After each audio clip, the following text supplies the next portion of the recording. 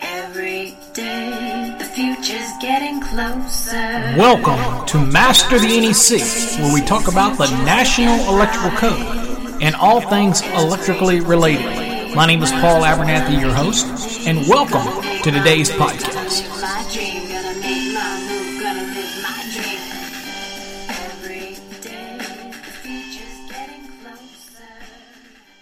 Well, hello everybody. Welcome to another episode of Master the NEC, where we talk about the National Electrical Code and all things electrically related. My name is Paul Abernathy, your host as always. Welcome to the podcast. On today's podcast, we're going to talk about another change that looks like it's going to make it through for the 2020 National Electrical Code.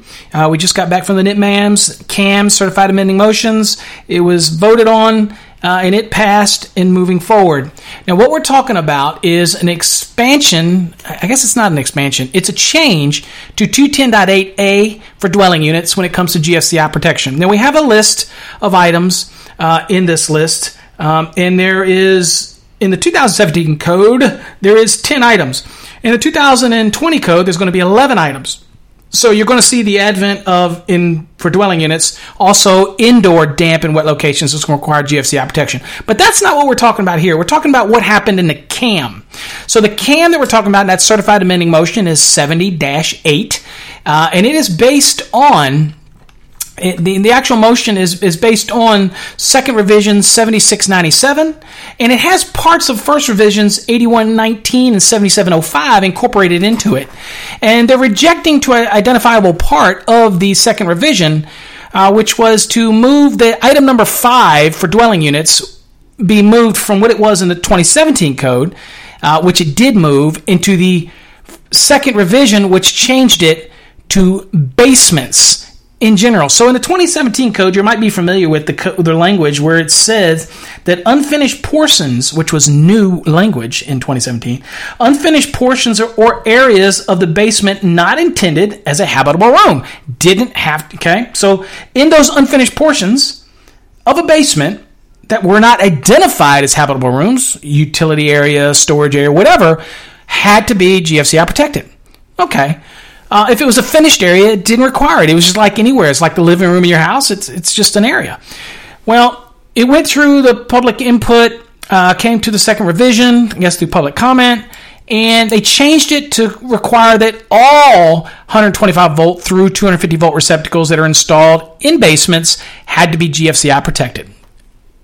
The only exception to this rule was for fire alarm and burglar alarm. Okay, if there's receptacles serving that.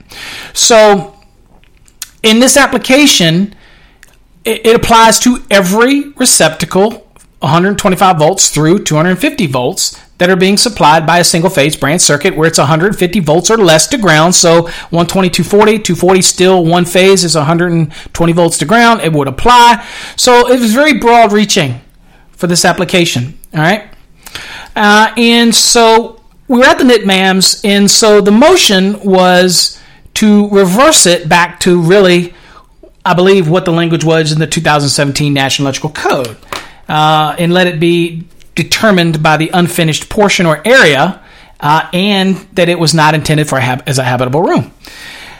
So it was a good debate. People brought up flooding. People brought up all this kind of stuff. And reality is, I could have a house on a slab and its concrete floor, and nowadays a lot of people are finishing off that textured, or it might even be pigmented finished flooring. It's the slab, and it's getting used a lot, and it's still slab on grade.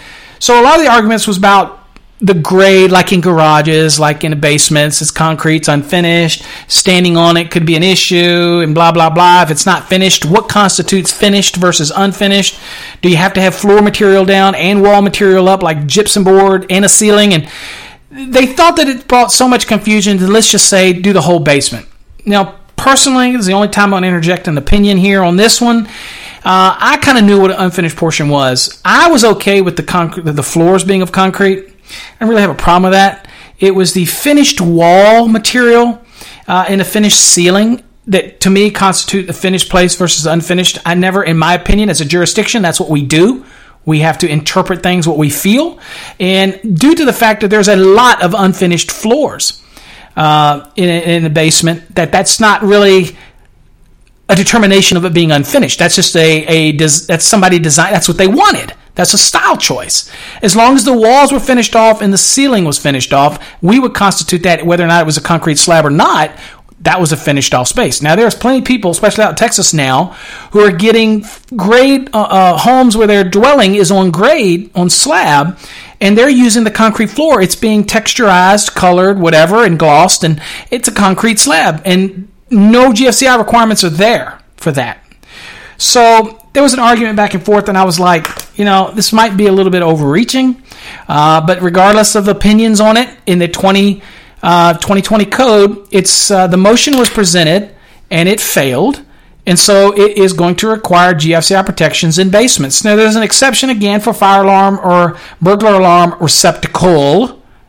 Okay. I interpret that to be personally a simplex specifically for this application of fire alarm or burglar alarm. We'll let others debate that if they want. I don't care what they want to debate. And so the change here again was it's just going to be all 125 volt through 250 volt receptacles that are supplied by single phase brand circuits, 150 volts or less to ground, are all going to have to be protected by GFCI ground fault circuit interrupter protection for personnel. Whether you do it at a receptacle, might be more difficult with the 50 amp application if that's what you've got in your basement, but obviously doable with a circuit breaker or what have you. So at any rate, that's what's passed. That's what went forward. Now, I do have a problem. The only problem I'm going to vent this, and I'm probably going to get some people who hate this, is that I don't like when manufacturers go up to the mic and make such a passionate plea for safety about death and all this when they have a monetary interest in it. I'd rather see people like the fire marshals or fire service people or safety advocates doing this, or somebody for the Consumer Product Safety Commission, or even NFPA, or somebody advocating for it versus somebody that stands to monetarily gain from it. I know we have to do it, and I get it, especially if we put the motion in. I get it.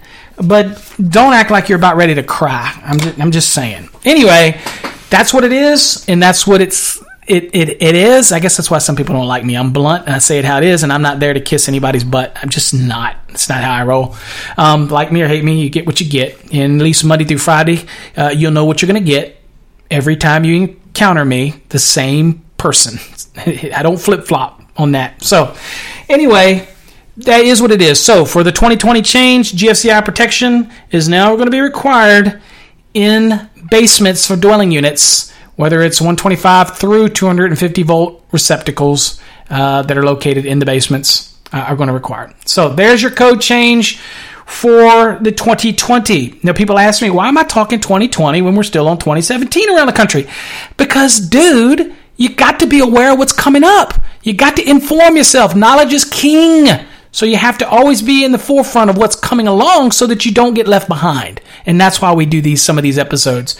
Anyway, there's plenty of episodes on the 17 code or even the 14 code you can go back and listen to if this didn't tickle your fancy. So until next time, folks, stay safe, God bless, and share these episodes, share our videos, visit our website, masterthenec.com. We thank you for all the kudos we get and the messages and emails. I read every one of them. I read every one.